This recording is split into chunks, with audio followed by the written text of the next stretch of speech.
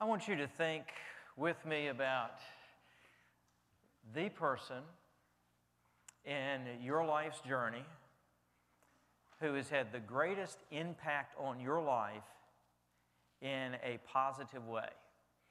The person in your life's journey who has had the greatest impact on your life in a positive manner. And if any of you have got a desire and the courage to say their name, you could raise your hand, I'll point it out, and all you got to do is just say the name. Yes. Mom. All right, good. Yes. Vicky. Okay. Yes. Tom. All right. Yes. Danny. Okay. Yes. Margaret. Good. Anyone else? Yes. Okay. It's Verity. Okay, Jonathan, did you? My wife, because I'm a good husband. All right. All right. Yes. Your teacher. Let's move off. Okay, good. Yes. Really? Okay, good. Whoever that person was, whether they were an official, formal teacher, and in many cases from what you've shared, they were not, that person functioned in the best sense of the word as a teacher in your life.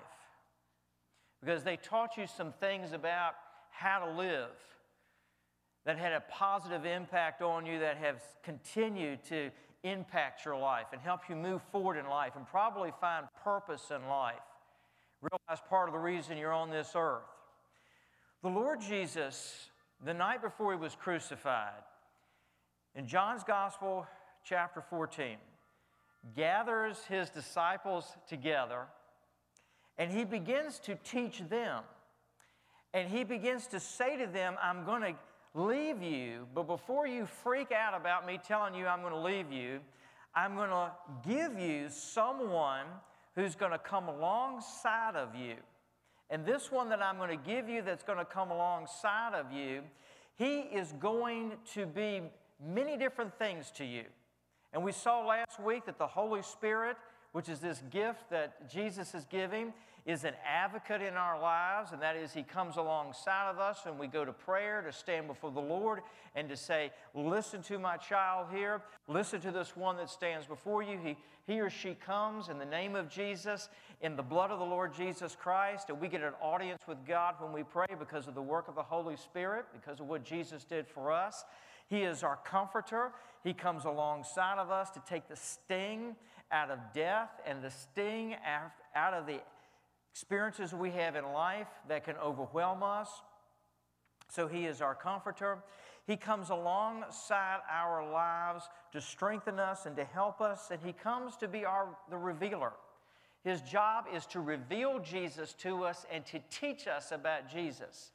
And in that capacity, He is the teacher. So turn with me in your Bibles to John's Gospel, chapter 14. John's Gospel, chapter 14, where Jesus is going to teach us about how the Holy Spirit is the teacher in our lives. How He teaches us about the Lord Jesus. He teaches us about how to have a relationship with the Lord. A lot of folks come to know Jesus as their Savior. They get baptized. And then they basically think it's all over for the most part, that they get to heaven someday. So they're looking forward to get to heaven, but not too sure what God's got for them between here and heaven. And what Jesus is instructing us here is that He is the teacher. The Holy Spirit is given to us to teach us every day. We're going to discuss it today and look at how He's the teacher, and we're going to look at what He teaches. But there's so much that God has for you between the time you trust Him as your Savior and when you get to heaven. And if we begin to tap into and receive the teaching ministry of the Holy Spirit, we will discover what the Lord's got for us. Don't want you to miss what the Lord's got for you. John's Gospel, chapter 14, beginning with verse 25. John 14, beginning with verse 25. Jesus speaking here, "These things I have spoken to you while I am still with you.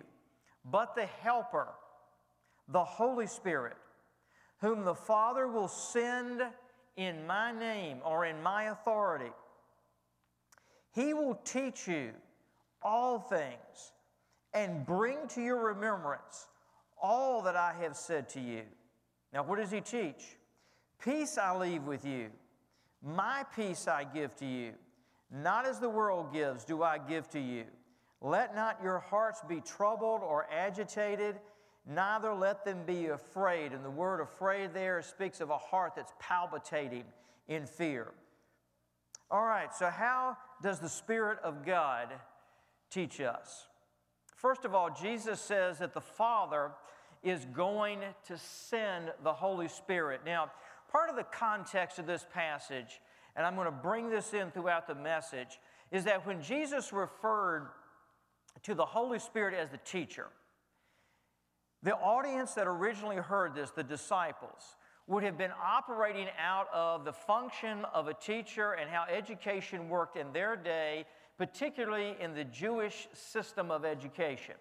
And in the Jewish system of education, it was very, very different than the way we understand education in our society. When I say the terms teacher, what many of you would think is a formal classroom with chairs and desks and a teacher standing up there lecturing, etc. That was not the way education worked in the ancient world of Jesus' day. And so try to take that mind frame that we've been conditioned with in this country and push it out of your mind, because that's not what he's talking about here. In the Jewish education system that these disciples would have grown up in, the father in the home was in charge of either teaching the children or securing education for them. And so when he says that the Father, God, is going to send a teacher, they would have understood immediately that as God is the Father, it would be His responsibility to see that we are taught. Now he says, "I'm going to send the Holy Spirit in my name." Anytime you see the term "in my name," it means in my authority and under my authority.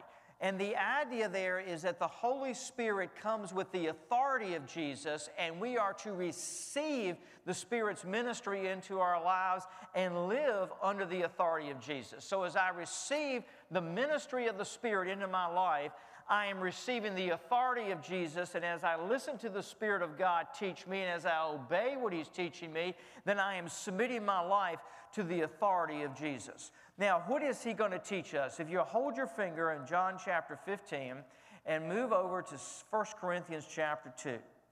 1 Corinthians chapter 2 and beginning with verse 9. 1 Corinthians chapter 2 and verse 9. It's going to tell us how He is going to be teaching us. 1 Corinthians chapter 2, beginning with verse 9.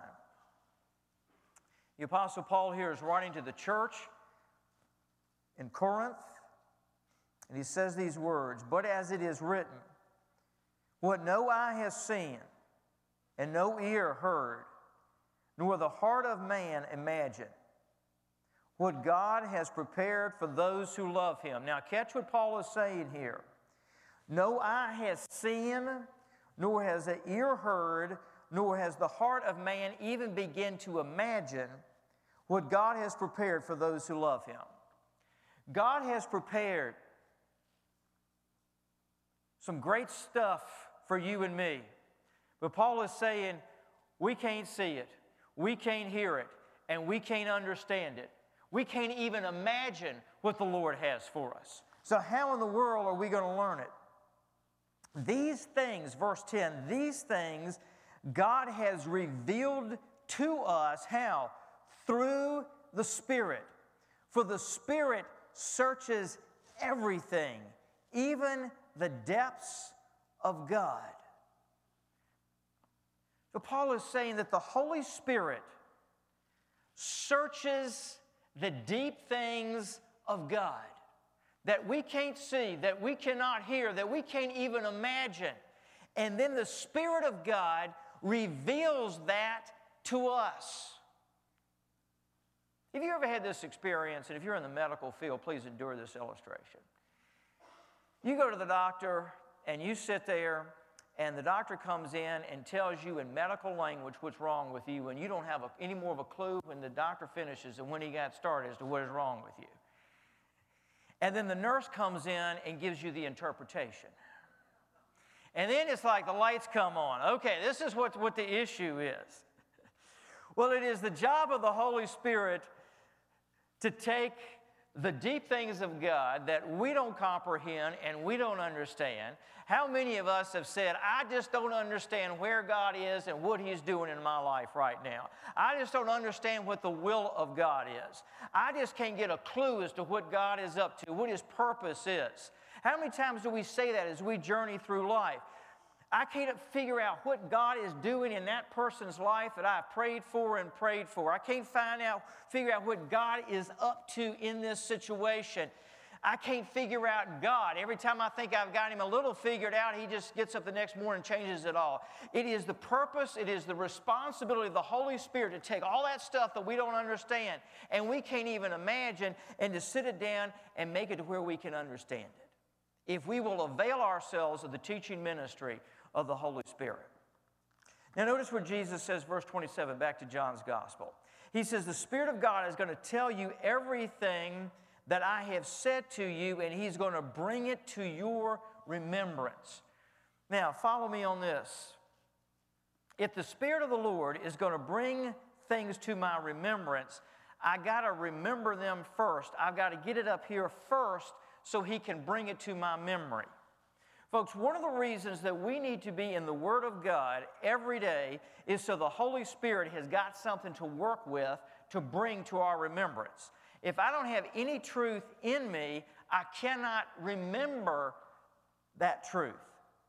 And when you read the Word of God every day, you're placing into your mind what the Spirit of God can then take and bring to your remembrance. God's going to give you truth at 6 o'clock in the morning that you may wonder, why in the world is God giving me this truth? And at 10 o'clock, you will know why. But if you miss it at 6, you won't have it at 10. Because He cannot bring truth to our remembrance that we never took time to get in the first place. He'll teach you something on Monday that you think, I don't know why in the world God's showing me this out of His Word. But on Friday, you'll be clinging to that truth. But in order to cling to that truth on Friday, we have to get it on Monday. When God begins to show you and teach you things from His Word and you don't understand why God's showing you, God knows what's coming. And He's planting it in your heart and in your mind to bring that to your remembrance. Now, in the Jewish teaching system of those days, Jesus again is saying the Spirit's going to be a teacher to you. In that system, they taught the kids Deuteronomy 6:7. When you sit in your house, when you walk by the way, when you lie down, when you rise up. In other words, it was to be spontaneously receiving the Word of God. And the Jewish boys had scriptures that were put in little boxes and attached to their heads and tied to their heads. And if you look at some Orthodox Jews today, you'll notice those little boxes are on their heads sometimes, particularly during festivals. That goes right back to the Old Testament system of teaching. You had the Word of God attached to their heads. It was also attached to their left arm, and the reason for that is that when they prayed, it would represent that the Word of God was up against their heart. And they were wearing the Scriptures for this reason. It was saying that the Word of God penetrates your mind and penetrates your heart, and that all day long, at any particular time, you can be learning from the Lord. Now, when Jesus says the Spirit of God is going to be your teacher, what He's saying is the Spirit of God is going to be spontaneous in the way He chooses to teach you. One of the problems we get in is that God's going to show me and teach me when I'm sitting in church on Sunday morning, and that's true. But you know something? The Spirit of God can teach you tonight at home before you go to bed. He'll teach you tomorrow morning when you get out of bed. He will teach you anywhere. And the next time you go through a difficult situation, instead of freaking out in the situation, ask the Lord, God, where are you in this? And what do you got to teach me in this? What do you want to show me in this? The next time you go through a good situation, God, what are you trying to teach me? You see, the Spirit's teaching ministry is spontaneous. It is ever present. It's going on all the time. If we just open up and receive what the Lord has got for us. Now, education in those days was also accompanied by music. And music was used as part of the way that they taught the children. And what they were trying to say is that education isn't just of the mind, it also speaks to the soul. And so God, when He teaches and works in our lives by the ministry of the Holy Spirit, there's always going to be some rhythm to it. There's always going to be sort of a musical way that He goes about doing that, because He's not just trying to get facts into our heads. He's trying to get His life, His energy into our souls. Now notice what He teaches in verse 27. He says, don't let your hearts be troubled. Don't let them be agitated or restless. Go through life frustrated. Don't go through life being afraid, your heart palpitating out of your chest because you're scared to death. He says, because I want you to have my peace. Notice the use of the personal possessive pronoun there. I want you to have my peace. It is the peace of Jesus that the Spirit of God is going to teach us to have. Now, Jesus says, I'm going to give you the helper, and He's going to teach you. And what is He going to teach you?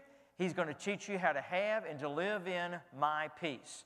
If I'm listening to the Spirit of God, if I'm being taught by the Spirit of God, then I'm going to be taught the peace of God. And we'll talk about that in just a moment. But you and I have to choose, am I going to receive brokenness into my life, or am I going to receive peace into my life? And let me show you, folks, how this works. You get up tomorrow morning and you start traveling through your day, and you are going to be confronted with brokenness almost before you put your feet on the floor. The first place you and I confront brokenness is inside of us. We confront the brokenness and we encounter the brokenness of our past. We encounter things that have happened to us in the past that have the potential to bring and produce more brokenness in our lives, that make us empty and incomplete. And then as you go out the door, you will begin to encounter people who are broken, and they may attempt to place their brokenness inside of you.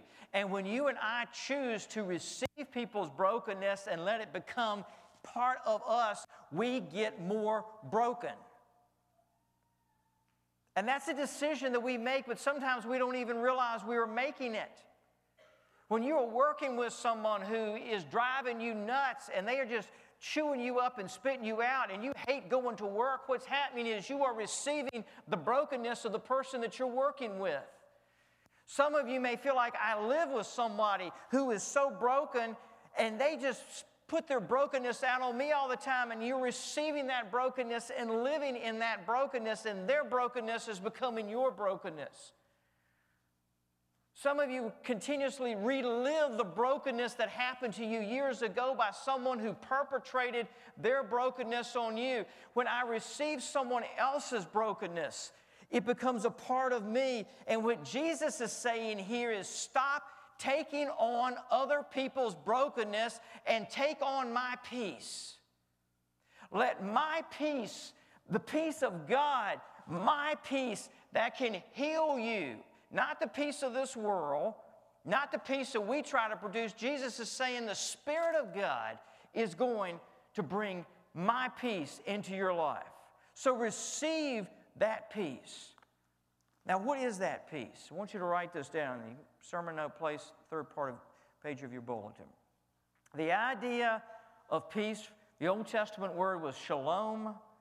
The New Testament word, eirene, it means completeness. Completeness.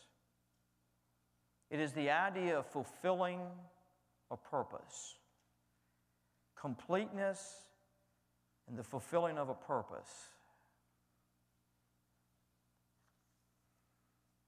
It has two major aspects to it. One is functional, we're going to talk about in just a second, and the second is relationship. I'm going to talk about next. First of all, the peace of God, the completeness that God wants to bring to your life. The peace of God, the completeness the fulfilling of purpose. It is knowing the purpose of God, specifically the purpose of God for your life, the purpose of God for our life together. It is knowing the purpose of God and living the purpose of God. Why does God have you on this earth? What does God want to accomplish through your life? Where is God in your life? That peace that Jesus is talking about here is that my life becomes aligned with the purpose of God, and I begin to function according to the purpose of God. I begin to walk in the purpose of God, and the direction of my life is the direction that God has for my life. Let me illustrate it this way. Everybody in here has got a body, unless you're a ghost.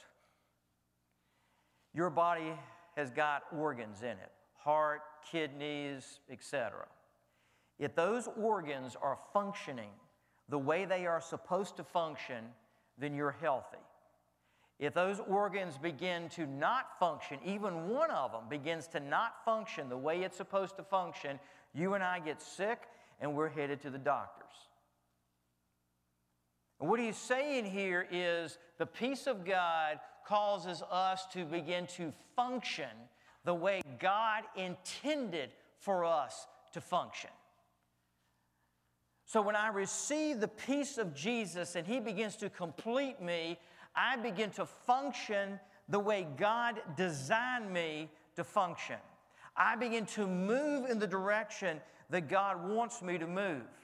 And let me say this as an aside to it on family life in a marriage.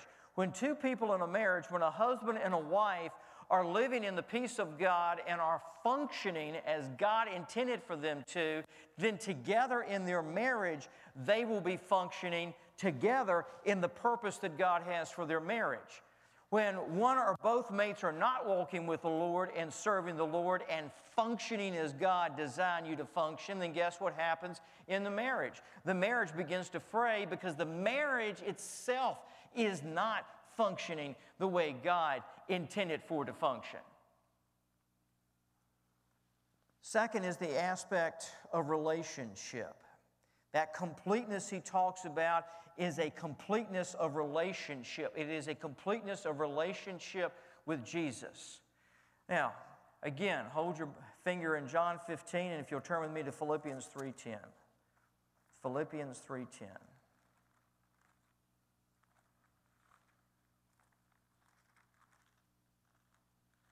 Paul's going to talk here about how God wants us to know Him.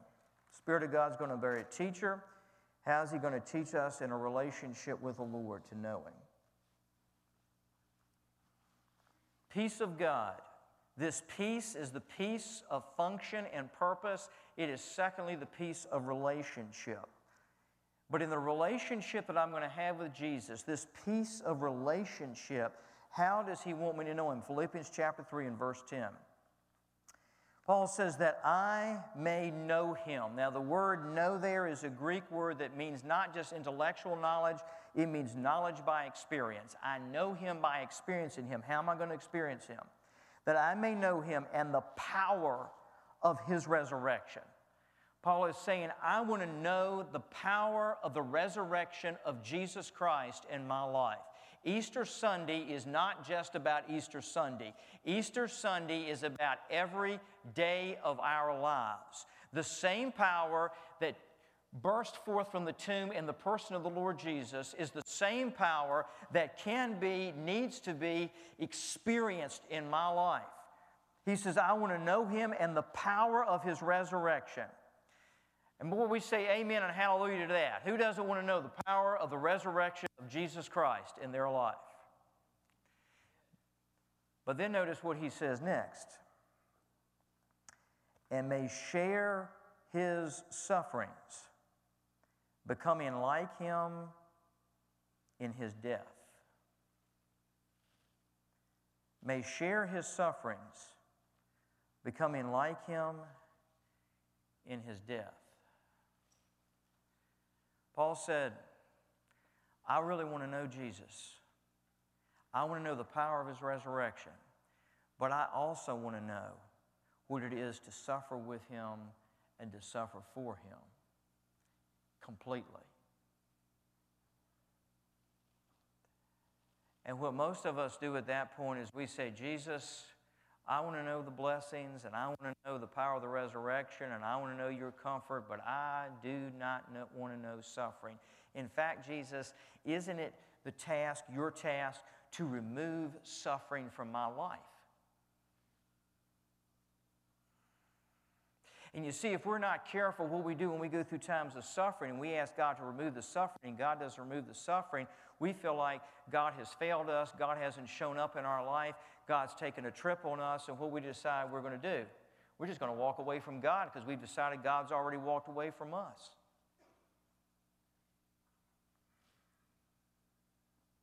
And what Paul is saying here is, I want to know Jesus, but I want to know Jesus fully and completely. And in order to know Jesus fully and completely and to experience Him, I've got to know Him at the place of suffering, not just the place of power.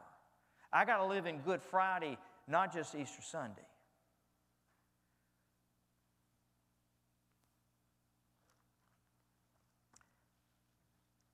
That's the deep things of God. And folks, when you and I go through seasons of suffering, whatever form they take, they're either going to make our relationship with God or they're going to probably break our relationship with God. We're either going to be able to find God in that and go deeper with Jesus, or we're going to give up and get frustrated and angry and just walk away from God.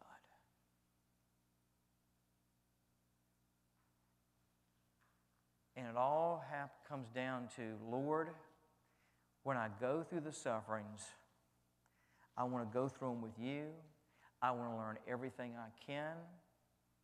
I recognize that you have not come into my life to remove suffering and pain, but you have come into my life to journey with me through it. And Lord, I want to find how I can get closer to Jesus and understand Jesus more through that. And when you do that, then you come to know the peace of the Lord. Let me tell you something, and I've had this in my own journey. I understand it's easy to get angry with God and say, I want to walk away from the Lord and I'm fed up with God and all that, because He didn't show up, He didn't help me. But when we do that, we don't get peace. We get more anxiety and more anger and more frustration and more emptiness. We do not get peace. If we'll hang in there with the Lord and struggle and say, Lord, I'm going to just stay in this till I find where you are in this, till I find the purpose you've got, until I find you in a deeper way, we will get to that place of peace. It is not an easy journey, but it is a journey worth taking. And it is a journey that we have to take if we're going to truly know His peace. You'll bow your heads and close your eyes with me this morning. I want to ask you, in a time of quiet before the Lord, to ask the Spirit of God to teach you, to help you learn to listen.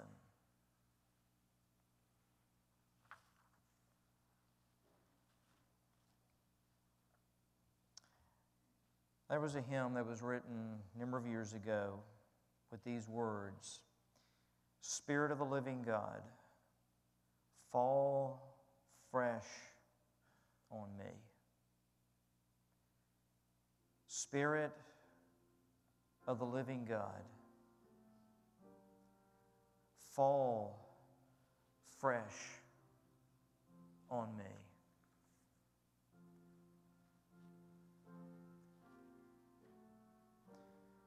Break me. Melt me.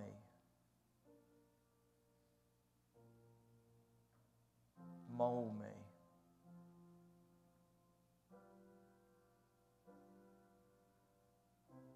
Teach me.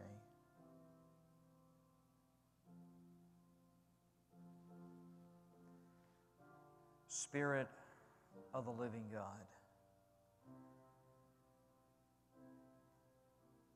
fall fresh on me.